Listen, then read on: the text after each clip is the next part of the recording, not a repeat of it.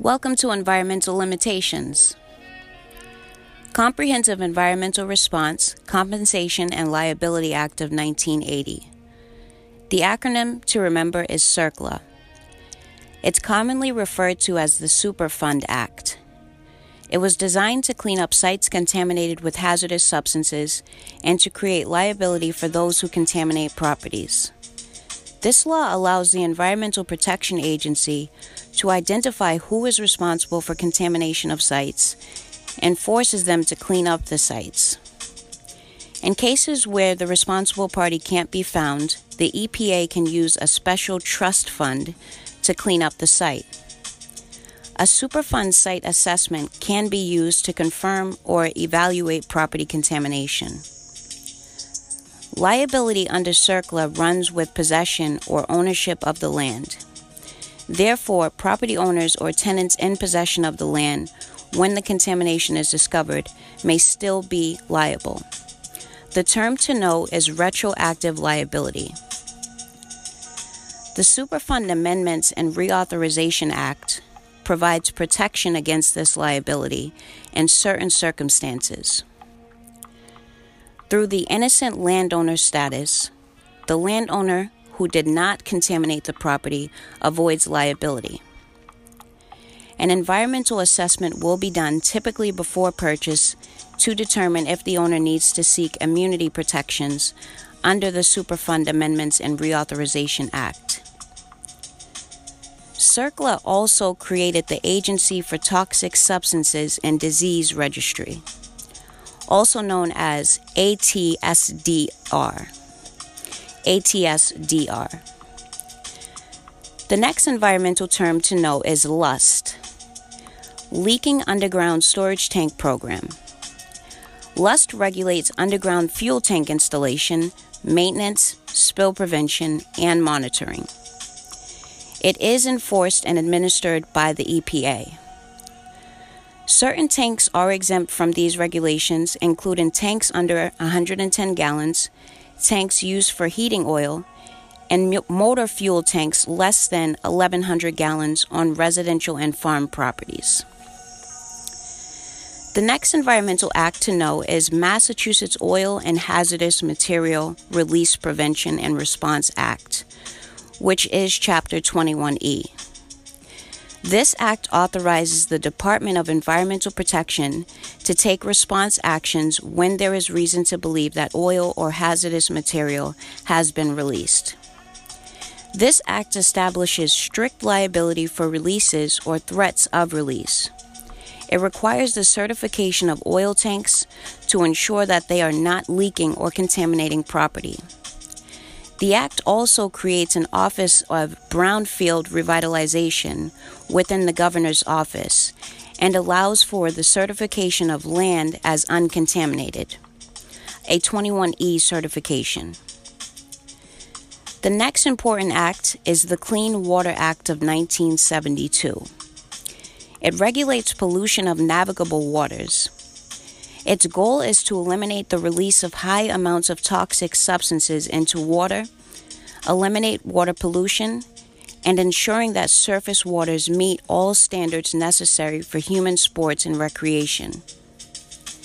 It can limit or prohibit the filling of wetlands and other property development near navigable waters, and especially in cases where the filling would substantially degrade water quality.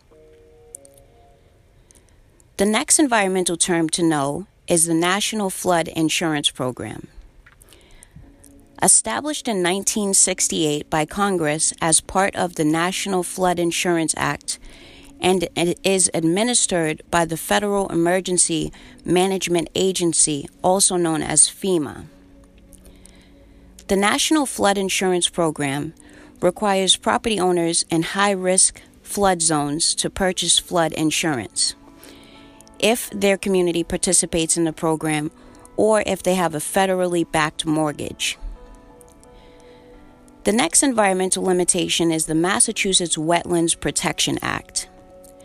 This state law is enforced by the Department of Environmental Protection and the local conservation commissions. Wetlands are areas that are either permanently or seasonally wet, where the soil and plant community have adapted to the moisture.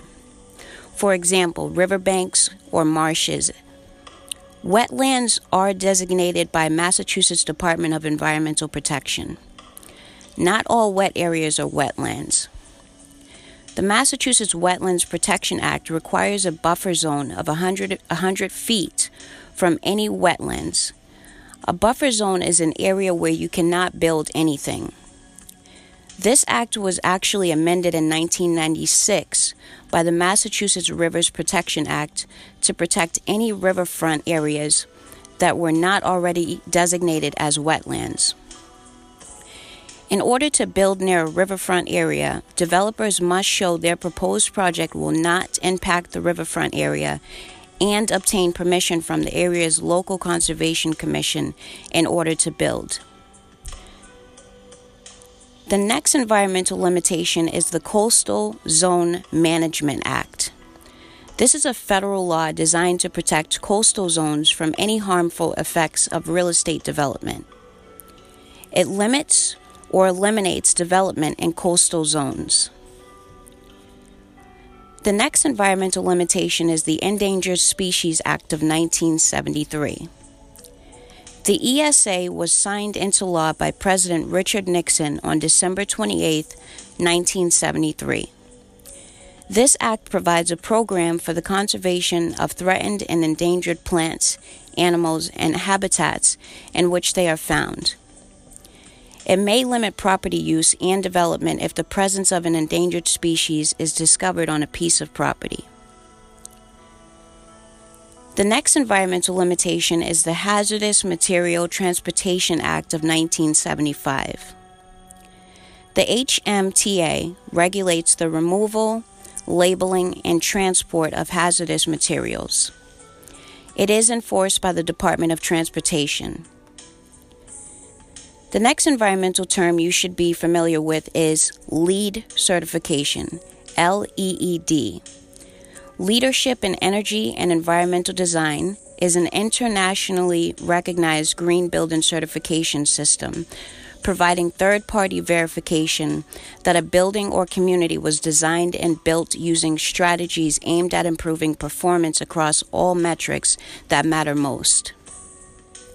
Under LEED, buildings are rated from 0 to 100 points, distributed across 5 major credit categories: water efficiency, sustainable sites, energy and atmosphere, indoor environmental quality, and materials and resources, plus an additional 6 points for innovation and design, and additional 4 points for regional priority.